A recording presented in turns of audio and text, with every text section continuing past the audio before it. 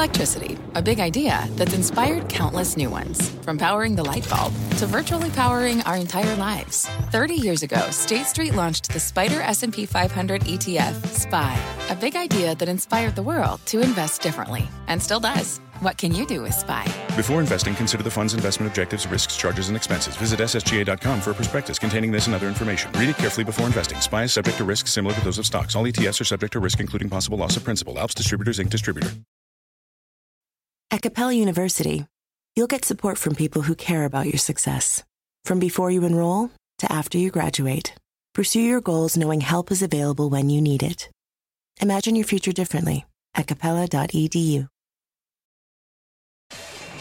Support for this program is provided by Chevron. Demand for energy is projected to continue rising in the future. To help keep up, Chevron is increasing their U.S. oil and gas production, and they're innovating to help do it responsibly across their operations, including their Gulf of Mexico facilities, which are some of the world's lowest carbon intensity operations, helping supply energy that's affordable, reliable, and ever cleaner. That's energy in progress. Learn more at chevron.com/meeting demand.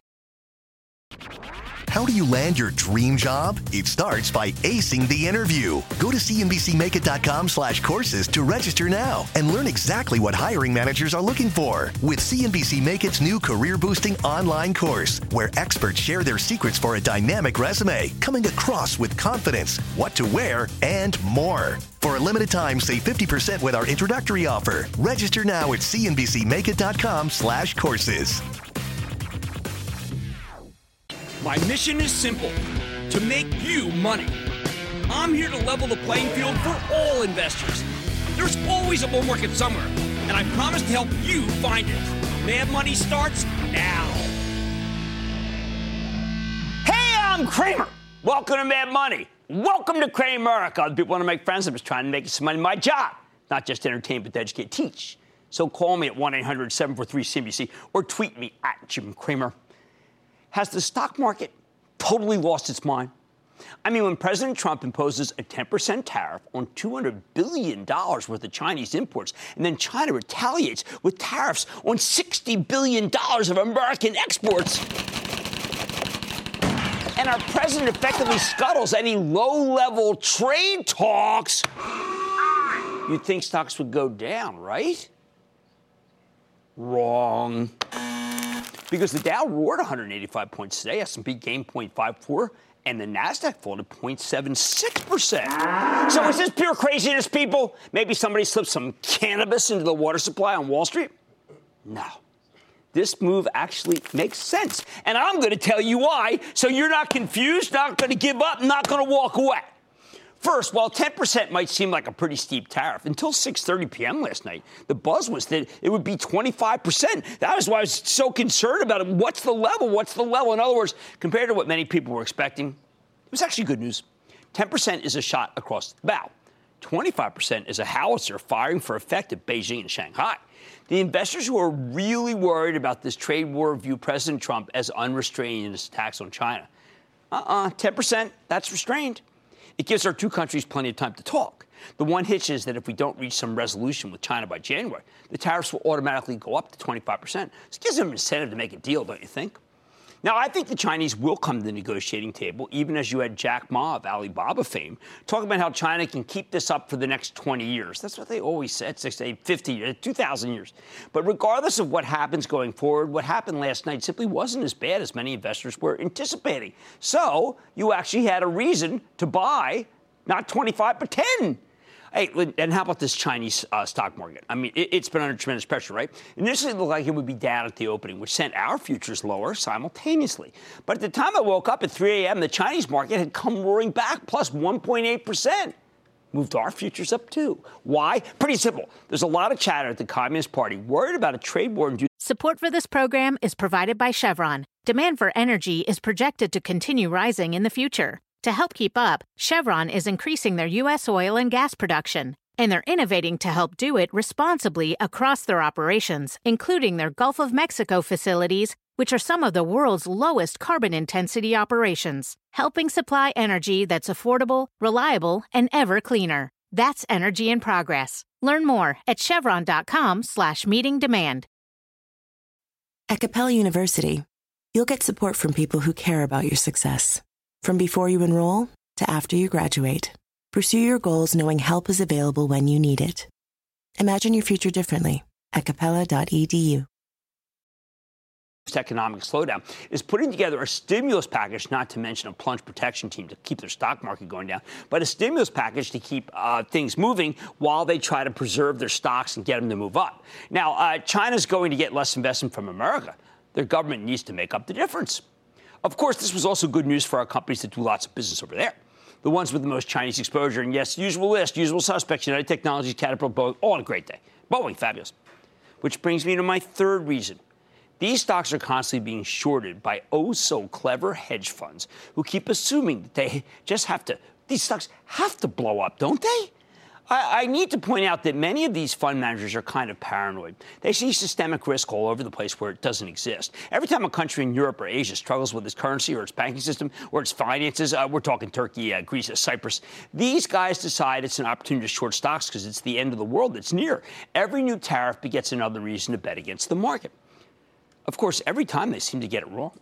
Yet the process keeps repeating itself, and they come on air and they really talk their game, by the way. In fact, it's become downright predictable. On day one, the hedge funds aggressively short their most hated stocks right into all this downturn. But then on day two, so few people are left to sell that the shorts end up losing, and they cover that short position, driving the stock ever higher. These professional bears don't seem to understand that we're in a new environment here. Not necessarily a better one, but it's a new one. And there's so much index fund money pouring into the market from 401ks and IRAs, from all these people really who now have fabulous jobs, right? Because the tight labor market. And that money pushes stocks higher. And it's just kind of evergreen money. It keeps coming in. As long as these buyers are there, it's very hard for the short sellers to win. If you're going to short stocks, you need someone to panic so you can buy back your stock and buy it back at a lower level. That's just not happening. Every time the short sellers end up being overwhelmed by these index buyers, not to mention the big buybacks that always are in play. Fourth, today, there was so much positive Wall Street research that we had a rosy scenario right into the opening. Okay, why don't we just talk about Oracle for a second, all right? Last night, the software giant reported a quarter that was immediately pronounced weaker than expected. The headline writers pretty much declared that this thing was dead on arrival. Listen to this one. Quote, Oracle Cloud sputters as CEO high-fives herself over earnings, end quote. Stock immediately fell $2 in after-hours trading. It looked really ugly. But this morning, we got nary a downgrade. In fact, Oracle got some upgrades and price target bumps. We heard talk of a reacceleration of business. We got some chatter that the company's setting up for a good second half. The analysts praised Oracle for the steady increase in its cash flow and its strong buyback.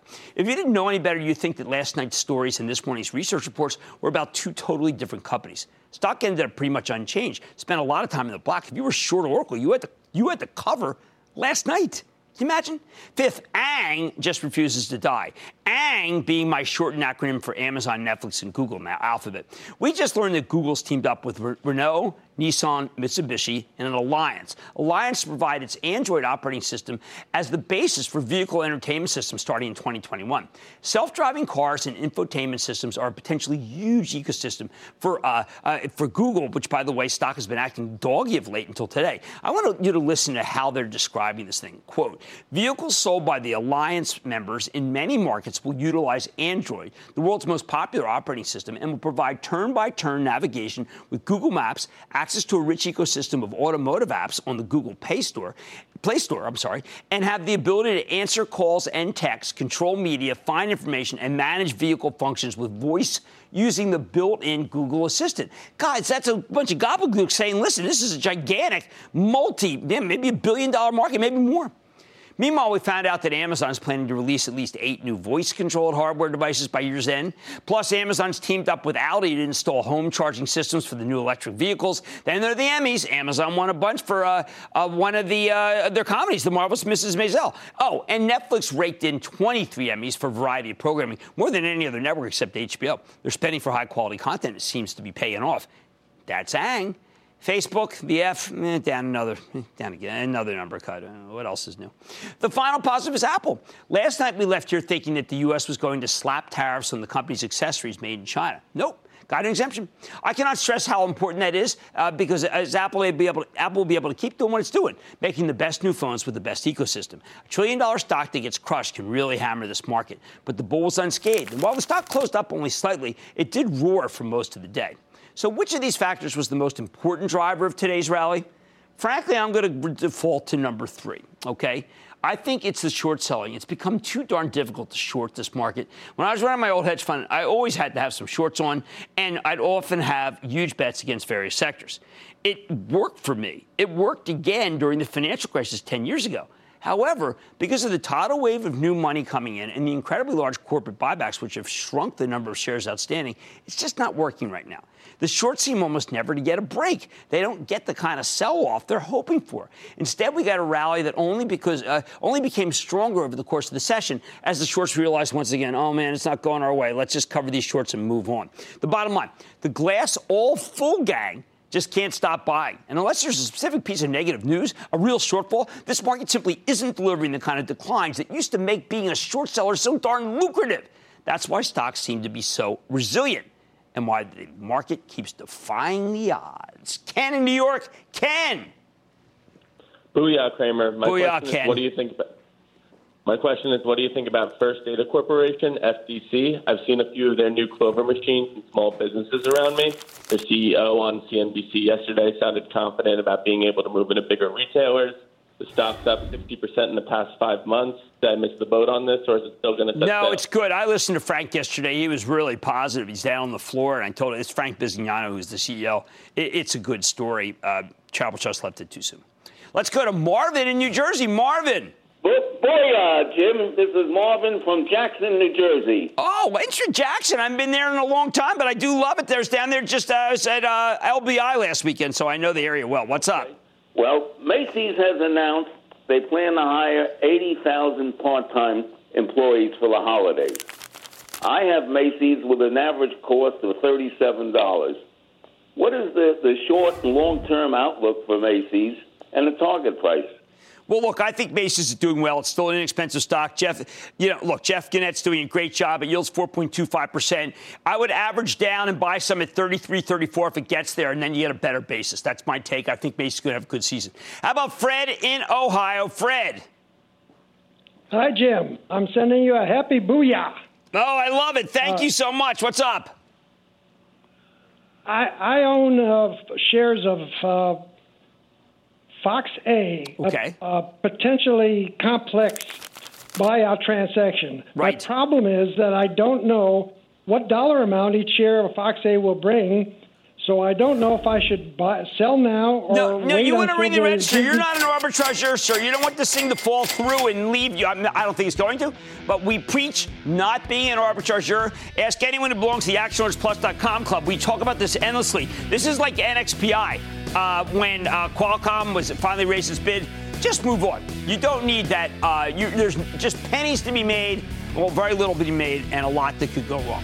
All right, is the market nuts? No, it's actually perfectly sane. It's just that the glass all full gang, can't stop buying because of these reasons. Remember, I fingered number 3 as the reason why we have a kind of plunge protection of our own going here. On Mad Money tonight, talk about reefer madness. I'm going to sit down with the CEO of one of the hottest stocks in the cannabis space. You've asked for it. We've got it. Tilray, up over 600% since its IPO. But could the monster move continue? I'm going to take a deep dive also into one of the cloud kits. Tell you why it could be the best way to play big data. And the war on cash is in full swing, and fintech companies are reaping the rewards. But could one of your popular favorites, Square, SQ, continue to dominate? I've got the exclusive, so stay with Cramer. Don't miss a second of Mad Money. Follow @Jim Cramer on Twitter. Have a question? Tweet Cramer. #MadTweets.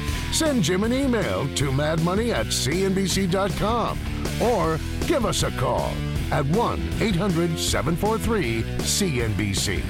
Miss something? Head to madmoney.cnbc.com.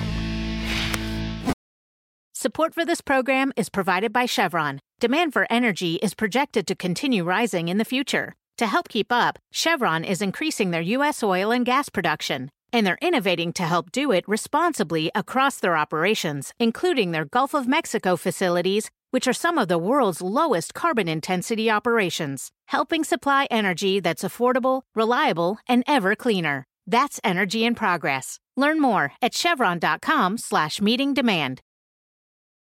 At Capella University, you'll get support from people who care about your success. From before you enroll to after you graduate, pursue your goals knowing help is available when you need it. Imagine your future differently at capella.edu.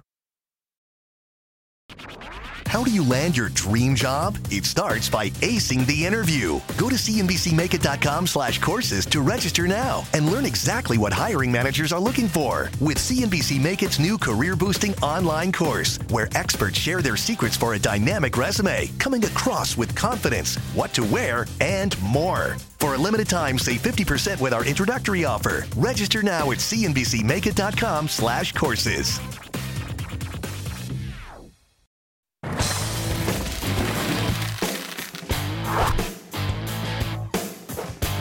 Man, the reefer rally just continues to go. It refuses to stop. Look at the incredible move in the cannabis cohort today. What happened? It's pretty simple. Tilray, TLRY, the big Canadian producer of medicinal marijuana, just got approval from the U.S. Drug Enforcement Agency to be the first company to supply weed for clinical trials here in America. The stock surged 29% on the news. What makes this even more impressive is the fact that Tilray's stock was already up more than 600% from the IPO price just a few months ago. Who says you can't make money in the stock market? You know what? I want to approach these red-hot ganja stocks, though, with a little bit of caution, because this kind of action makes it really difficult to stay on the sidelines. As far as the business goes, Tilray is in an enviable position. They were already a major supplier of medicinal marijuana for research purposes outside of the U.S. Then when Canada decided to end pot prohibition, they started ramping up production to sell this stuff for recreational use, too. Now they're on track to nearly double their production to more than 140,000 kilos by the end of next year. One problem. Hate to chase stocks that have exploded without all that much revenue, and everything about this move is explosive. But I think it deserves a closer look. So let's dig deeper with Brendan Kennedy, the CEO of Tilray, find out why the investors are so excited about his company and the amazing opportunity in front of it. Mr. Kennedy, welcome to Mad Money. Great to have you, sir. Thank you so much. Thank you, Brendan. Have a me. seat. All right, first of all, this is really good news because we know that the only sanctioned place to be able to have pot until today was University of Mississippi. Do you think the DEA is loosening up restrictions because this is compassionate use stuff? I think so. The DEA started to loosen up restrictions back in August 2016, and they said they were going to allow sources of medical cannabis for research from other countries and other places. And today proves that they were willing to follow through with that statement. And so we couldn't be more thrilled to be able to export medical cannabis products from Canada to the U.S. For this trial at the University of California, San Diego. How big ultimately could medical be? I think medical could be somewhere around $100 billion industry globally. If you look at, I've been doing this for 8 years, right? And 8 years ago, there were 15 countries in the world that had legalized medical cannabis. Today, there's about 35. It's really clear to me how we get from 35 to 40 to 50 to 60 over the next, really over the next 3 or 4 years. Sleeping, pain medication, obvious for people who are hospice. But at the same time, the drug industry is going to fight you tooth and nail, aren't they? Well, so we announced an agreement with a division of Novartis called Sandoz, and that initial agreement was for Canada. It's a co-marketing, co-developing agreement, and we hope to extend that agreement to other countries around the world. And so if you look at large pharmaceutical companies, they have to hedge this. cannabis is a substitute for prescription painkillers, prescription opioids. And so if you're an investor in a pharmaceutical company or you're a pharmaceutical company, you have to hedge the offset from cannabis substitution. Okay, speaking of hedges, obviously, Constellation Brands, Rob Sands, probably the smartest man in beer in the world today, has a huge position in Canopy. Should you not welcome the hedge of perhaps a Coca-Cola, a PepsiCo, a Nestle, someone who needs to be in this segment once things really get rolling? I think all the alcohol companies need to enter this industry. It's a great hedge for them, or whether you're an alcohol company or an investor in an alcohol company. This is a global opportunity. Our intent is to build a company that dominates part of this $150 billion industry. I think you'll see multiple $100 billion companies. We don't want to partner with ABI. We want to build ABI. Okay, fair enough. But you are $14 billion market cap. Today you started at $17 just a few months ago. It is a gigantic opportunity, and you talk about disrupting the whole industry. But you've got far less cash than Canopy. They've got $5 billion. Isn't this the time to strike and raise capital? Which, by the way, there would be nothing wrong if you said, yes, we obviously need more capital. We obviously need more capital. Like you said in the prospectus. Yes, which we said in our prospectus. The intent is to build a global company. We're in 12 countries today on 5 continents. It's very clear that we'll add additional countries in the coming years, and so that requires us to increase our capacity substantially as we introduce products such as these and medical products around the world.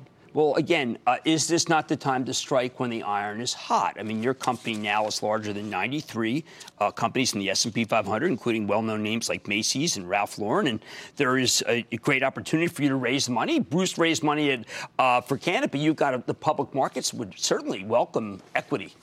Definitely, and we're constantly evaluating new sources of capital. I think if you're an investor looking for growth, are you going to invest in Macy's or a global cannabis company? But Brian Alfide, who's the CEO of Green Organic Dutchman, when I interviewed him at the Green Market Report conference on Friday, he's a P&G executive for 25 years. He told me I should rein in my enthusiasm about what will happen in Canada on October 17th because the repeal of cannabis prohibition will not be as dramatic. He's saying it could take a couple of years before things really ramp up.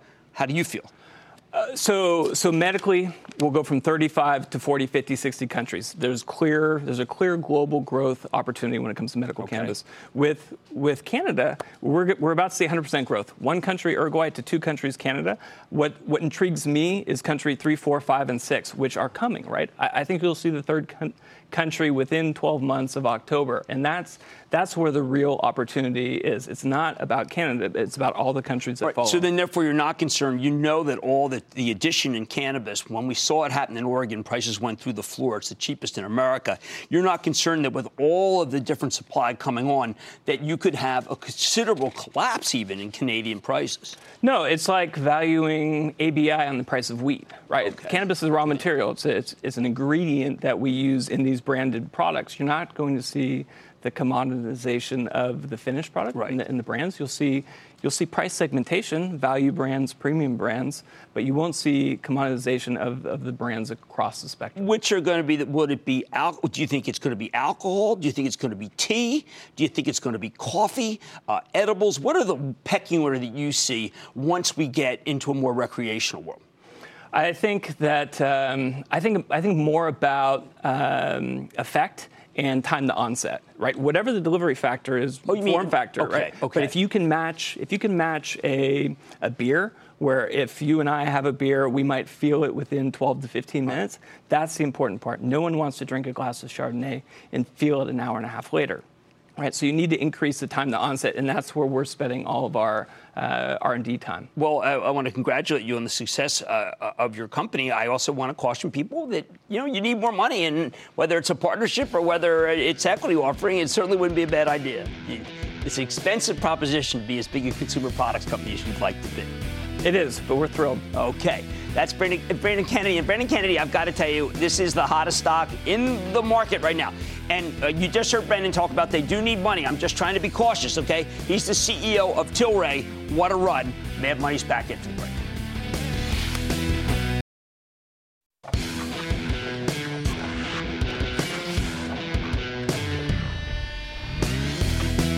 For weeks now, I've been telling you that September tends to be an odd month.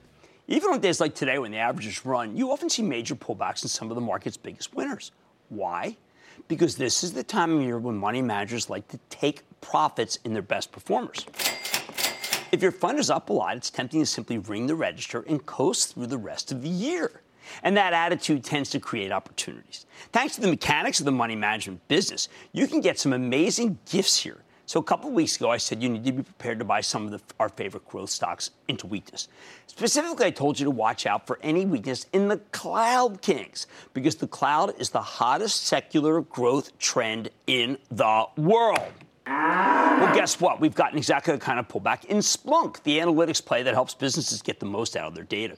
2 weeks ago, this cloud king was trading at 128. Now it's at 116. As far as I'm concerned, that makes the stock a lot more attractive. It's not as though anything has really changed here. Splunk reported an amazing quarter last month, which caused the stock to vault into the stratosphere. Now people are ringing the register, and I think the sellers are giving you a chance to to get in at an incredible company at really what I think is pretty much a decent discount. Why am I so confident about Splunk? All right, I'm going to tell you why.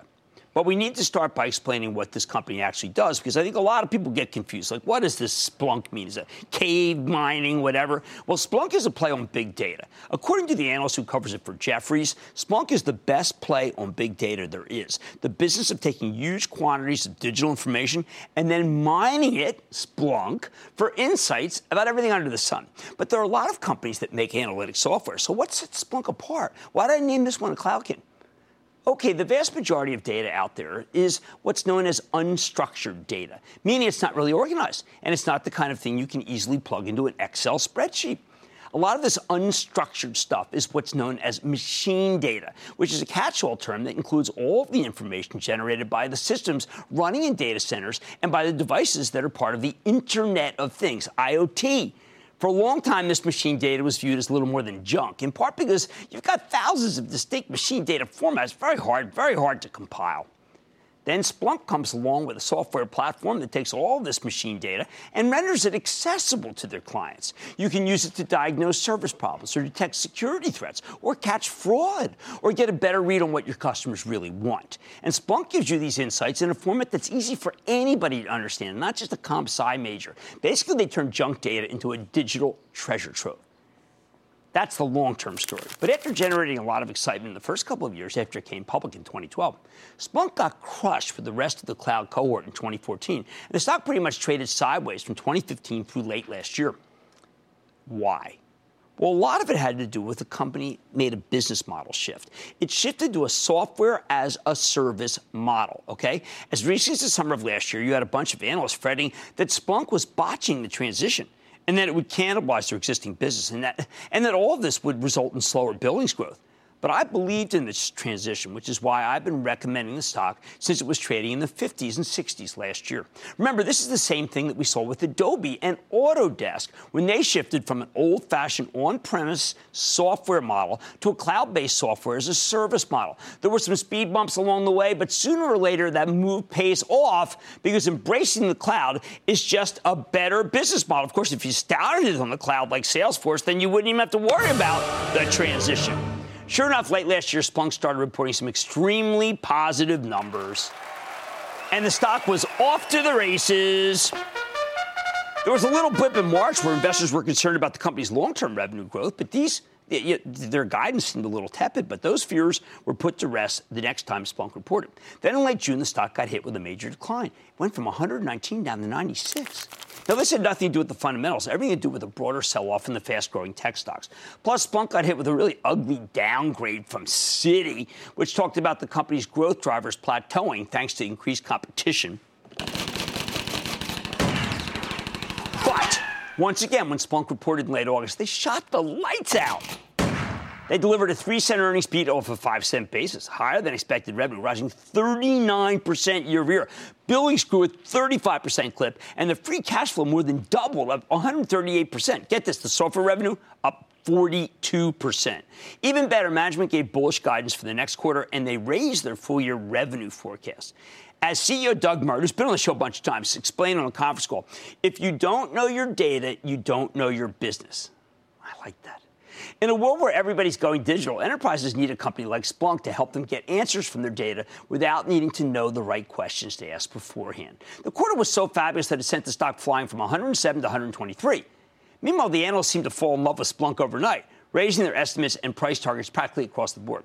But there was one analyst whose reaction really stood out to me, and that's John DiFucci at Jefferies. He called Splunk, and I'm quoting here, the best way to play the big data theme, end quote. His reasoning. His long-term thesis is very similar to what I already outlined. Splunk is the king of helping companies get the most out of their unstructured data. On top of that, it's clear that Splunk's transition to a subscription-based business model is going even better than expected. Going into this quarter, management had been predicting that they'd soon get 65% of their bookings from renewable software, with that number rising to 75% by their 2020 fiscal year. But in this latest quarter, renewable software already makes up 72% of the total. Most importantly, though, DiFucci points out that Splunk's embrace of the cloud makes it difficult to get your head around how the business is really going. This is something we've seen from both Adobe and for Autodesk, too. Charging a big licensing fee for software up front is a very different business than charging a smaller recurring fee for software month after month after month, year after year after year. And that's why DiFucci thinks that Splunk is constantly being underestimated. I agree with him. So you look at the billings up 35%. That's a very strong number, up from 20% in the previous quarter. But DiFucci says this understates the company's strength because cloud billings are inherently superior to old school software license billings. When you sign up new cloud business, the billings only show the first installment of multi-year contracts. That's the way accounting works. Given that Splunk now gets the bulk of its business from the cloud, he's arguing that the company's actual new business probably increased by a lot more than 35%. I think that's a very compelling argument. It's one reason I really like the stock here. Here's the bottom line. When software companies like Splunk embrace a software-as-a-service business model, Wall Street tends to underestimate them because people look at the wrong metrics. Remember that piece I did about how I wasn't looking right about Autodesk? The recent pullback is giving you a terrific buying opportunity because I bet Splunk has more room to run after a quarter that both explains and cries out for a higher valuation. John in New York. John. Hi, Jim. Great big booyah to you and your Action Alerts Plus staff. Ah, you're kind. Thank you so much for joining the club. Thank you. Thank you. My question is about Dropbox, symbol DBX. I bought, sold, and now bought again. Currently, my basis is $30 for Dropbox. It's currently selling around $26. I was wondering if I should increase my stake at this price or plan an exit strategy. Look, I know this is all because people feel that Microsoft has developed a Dropbox killer. I don't think it's going to kill Dropbox. Look, it's not turned out to be like a Roku. But I don't think you should cut and run. I do think that Microsoft, the competition is overstated at this point. I really believe that. Bill in Pennsylvania. Bill. Hey, Jim. Hey, Bill. First of all, I want to thank you for Canopy Growth. No problem. Thank Rob Sands. You first mentioned it on your show. Thank you. And we already have a double in it. Yeah, I'm sitting down with him at a conference next month. I think that they're doing a great job. What's up? My question tonight, though, is about Trade Desk, TTD. I have been waiting for a pullback, but over the last few months, it has gone up over 50 points, and it now has a PE over 100 and a PEG ratio over 5. Is it too late to get in? I'll have to tell you, let me give you the mindset of Mad Money. At 100, after that last quarter, I said I was going to do a piece. I didn't get in ahead of the last quarter. I was going to do a piece recommending a stock. I felt that after that last quarter, I missed it, and then it went up another 40 points.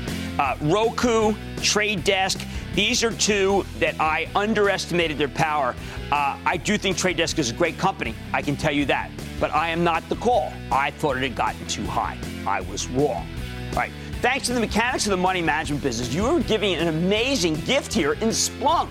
I think it's the best way to play big data. Stock's got more room to run. Big data is just all-encompassing Internet of Things issue. Much more Mad Money, including my exclusive with Square, SQ. This company's up 150% year to date. But could the company continue to pay? Then last night, Donald Trump ramped up the trade war with the biggest wave of tariffs yet, and China's already firing back. But which country has more to lose?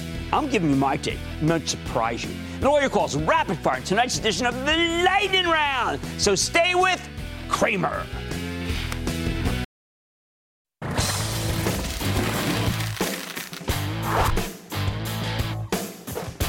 Lately, the financial technology stocks have seemed practically unstoppable. And the hottest stock in this red hot group, it's Square, SQ, the payment technology company that can turn any smartphone or tablet into a credit card reader with a stock that's up more than 150% for the year. 150, you heard it. The source of the strength? Not only has Square been taking share and taking names in the payment space, they've used their position to become a major small business lender via their Square Capital division. Given that they actually handle their clients' receipts, meaning they know exactly how much money potential borrowers maybe are making, well, Square has a real edge in the competition. The company's also got a very popular peer-to-peer payments business, Square Cash. Over 7 million users, phenomenal growth. That's why Square was able to deliver a terrific quarter when it reported in August, and it's why I remain a fan of the stock. But after this kind of move, look, we'd be crazy if we didn't kick the tires, make sure the story's still intact.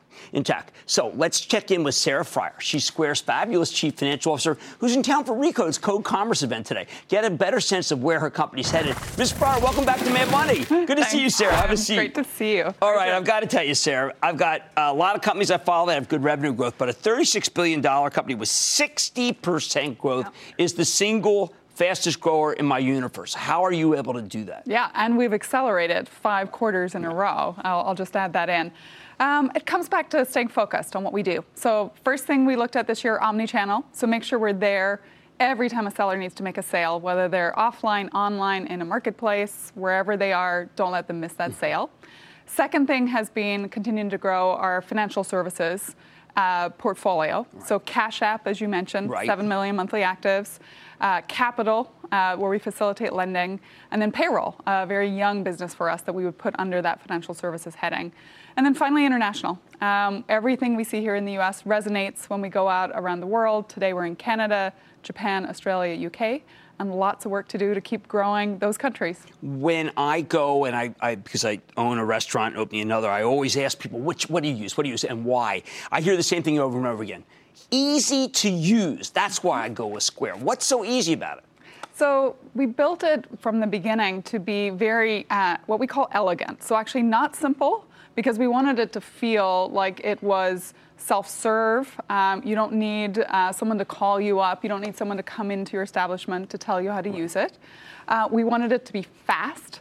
So whether it's fast to take the actual transaction, so seconds on our newest piece of hardware, or whether it's fast to get your money. You can get your money next day, which is kind of wowing for the industry. We sped it up to instant. So you can actually get an instant deposit if you need it to manage your working capital. And then finally, in order to build that remarkable product, we also went after resilient. We want to make sure it's always up, that we're always there for you. Now, Jack Dorsey's the CEO, mentioned this time is the first time we really played it up in all the calls. Caviar. Now, full disclosure, we use caviar's our in Bar San Miguel. But this thing has turned into a gigantic business, hasn't it? Mm-hmm. Well, caviar is one piece of the portfolio. Right. It's definitely doing well. Grew 100% year over year. Caviar, our strategy there is to be a food ordering platform. So it's different from the delivery companies. Right. What we're trying to make sure is that when omni-channel is happening to a food business, and I say that broadly, so someone might walk into your restaurant, into Bar San Miguel to eat. They may want to line up in your restaurant at lunchtime to order their sandwich, but they might also sit on their sofa and just order a delivery. Right. I like that on Friday night. Or they might order a pickup because they're racing to work and they want to pick up their coffee on the go. And what we want to make sure with Caviar and with the broader Square platform, so as we integrate it into things like Square for Restaurants, that a restaurant can now fully serve their customer regardless of where the customer shows up. Okay, I think that some people might be confused. A $36 billion valuation, they're trying to look at it and say earnings per share. I look at you as both a subscription business, but more important, you're an ecosystem that really does encompass everybody, including Apple Pay. You don't have any natural predator or competitors. It's really just you're trying to do 360 for small business. Yeah, so that's exactly right. It's all about the cohesiveness of the ecosystem. And when we're able to pull it together in a seamless way, we can take data, for example, in payment processing, as you pointed out in your intro. We know the data of your business, so with that, we're able to do things like underwrite you for Square Capital to facilitate a loan. Elsewhere in the system, we can take something like time cards, so where someone's clocking in and clocking out, and then we can automate the payroll. So everything we do is about how do we save that business time. And you're right, no one else has pulled it all together. Others talk about integrated this and integrated that, but there's no integration if it's actually built seamlessly from the get-go. We've been big fans of Etsy, another big winner, and one of the reasons why we have been is because we are huge fans of empowering small business, empowering people to have their own businesses. When you go to a flea market, when you go to someone who's trying to make ends meet but has got a craft, I always see the Square. Yeah. That's another part of what you're doing is empowerment, right? Yeah, so from the beginning, so up on the wall in our office, it says economic empowerment, and it's at the soul of anyone we hire. You have to believe that that's why you're here. And it was about really unfolding greenfield. So in the beginning, 50% of small businesses, or 21 million small businesses in the U.S., don't accept cards today, which means they miss out on the sale, right? I'm at the farmer's market and I want to buy the more expensive item. I might not have the cash in my pocket. But of course, it's grown from there. So today, over 50% of the businesses on Square are now what we'd consider larger. So they do more than $125,000. So they're out of the farmer's market. They've probably got a bricks and mortar. Maybe they're just starting online and actually have a large online business. And our goal is to make sure you never grow out of us, that our products keep getting more sophisticated and more specific to the business that you're building. Well, you should, when we first met, I was critical. I was worried about the loans. You've made 500,000 loans. Your rate of default is far better, even though you're empowering even the tiniest of businesses. Yeah, so you're right. So 500,000 loans. We've done over $3 billion of total loans facilitated. And we've done that with a default rate of around 4%. And so why? It really comes down to the data that we collect from payments. So as you pointed out, we're able to understand what's going across your countertop. And so we're underwriting you in advance. And it's great for businesses because they actually get something in their dashboard that says, hey, we have a loan right here ready for you. And with one click, it's in your bank account the next day. Of course, we're taking capital a little bit more broadly. So we're starting to do partnerships. We just announced a partnership with eBay about 6 weeks ago. Classic small businesses on the other side who have all that same data that we can use to also facilitate a loan there. And then finally, we're starting to do some more experimentation around consumer installments. So again, from a seller perspective, it's how do I make sure that if I'm selling maybe a higher ticket item, like a bridal dress, for example, that I could offer my consumer financing so that she can still make the purchase in a safe, sound way. And we feel like we have a lot of data because we sit at that nexus of the buyer and the seller. That's why the business model is so fabulous. The well. total addressable market is far bigger than anybody else. That's Sarah Friar, CFO of Square. What a stock. But you've just heard why the total addressable market opportunity is the way you look at the stock. Mad Money's back into the break.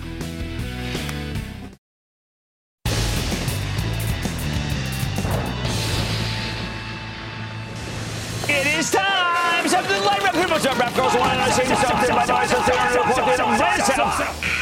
And then the light round's over. Are you ready? Ski daddy. Time for the light round. I'm going to start with Jay in Minnesota. Jay. Hi, Dr. Cramer. Jay, what's up? Thank you for taking my call. I am hoping to get your opinion on Biogen with their current research on Alzheimer's drugs. I think there are a lot of ways to win, and I think that so far, I mean, look, I didn't like the hype involving their Alzheimer's drug. I do prefer Regeneron, and then I think that Amgen is better. My travel trust, you follow along at AxiosPlus.com, owns Amgen. It's been a winner. Let's go to Brandon in Florida. Brandon. Booyah, Jim. Booyah. I love you, man. I've been watching you from day one, and I enjoy every moment of it. God bless. Thank you. You're the best. Thank you very much.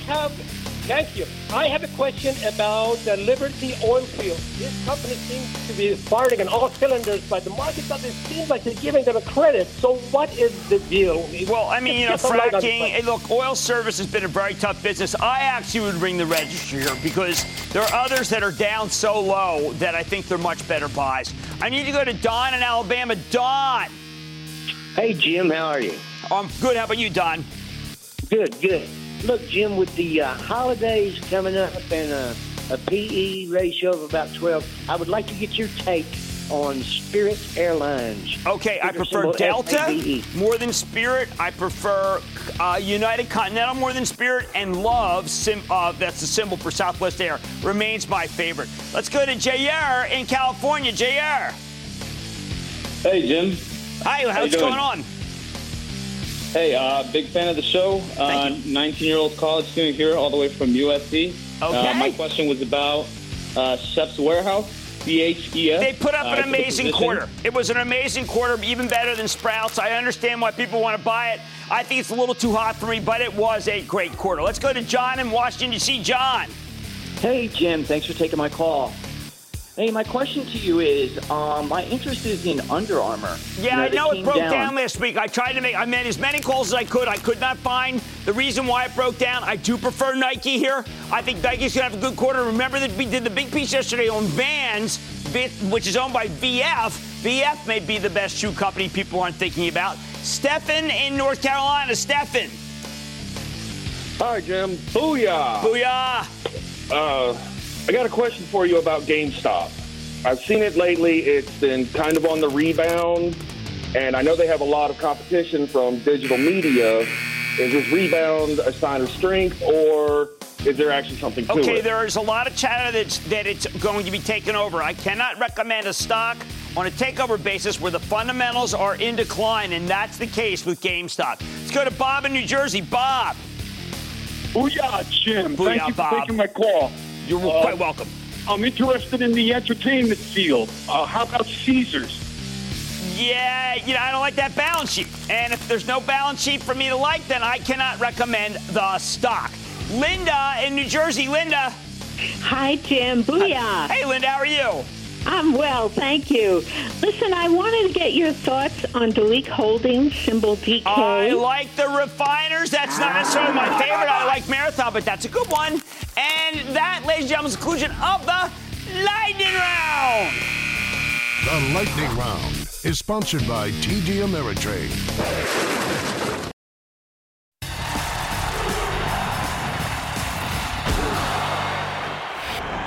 Who has more to lose? People keep asking this question about the trade war with China as though we don't really already know the answer, but we do. The Chinese have more to lose. How do I know that? Because the American economy is fundamentally based on consumer spending, while the Chinese economy is fundamentally based on manufacturing. We buy lots of stuff from China, but with these new tariffs, it's easy enough for our companies to start making the same merchandise in other countries. Heck, Vietnam, Cambodia, Thailand, even Mexico are already less expensive places to do your manufacturing than China, even without the tariffs. There are plenty of countries that would love to make cheap stuff for the U.S. But what happens when American companies stop building factories in China? Well, that's not very good for their economy. So how come nobody seems to acknowledge the reality that China has more to lose? I think part of it's ideological. Many of the pundits you see opining on this issue really despise President Trump. Part of it's structural. They look at China as an authoritarian state that doesn't have to worry about elections, and they assume the Communist Party is in a better bargaining position than President Trump, especially with the Republicans looking poised to do badly in the upcoming midterms. But these so-called experts totally misunderstand what's going on here. Haven't these people noticed that Trump has no regard for any of the usual niceties of the American political process?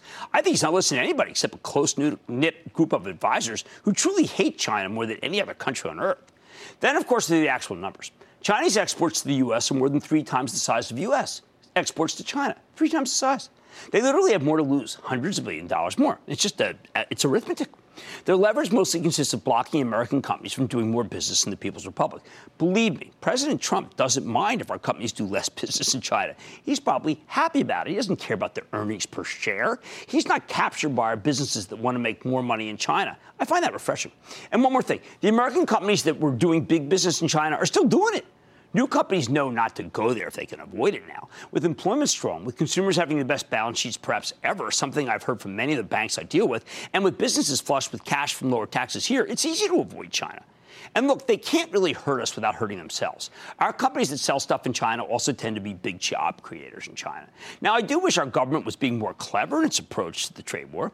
I can't imagine why the president let ZTE, the big Chinese telecom company, off the hook for its many transgressions without extracting anything from China in return, like, say, their approval of the Qualcomm NXP semi-deal. I don't know why he still allows Chinese companies to raise endless amounts of capital here. China is more capital constrained than most of the pundits realize. They need access to our financial markets and our consumer markets. So why not do what the Chinese say and say, hey, listen, if you're going to come public here, you need to have an American joint venture partner that gets 49% of your profits. I mean, why the heck not? They need our capital markets, not the other way around. We don't raise money there. At the end of the day, the United States has the leverage.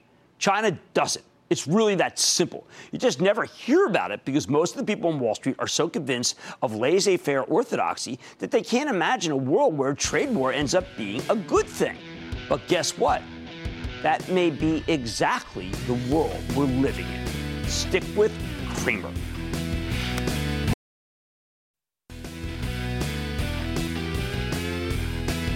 Let's talk till rate for a few seconds. Remember, I said that they should raise money. In the prospectus, they said that they need more money.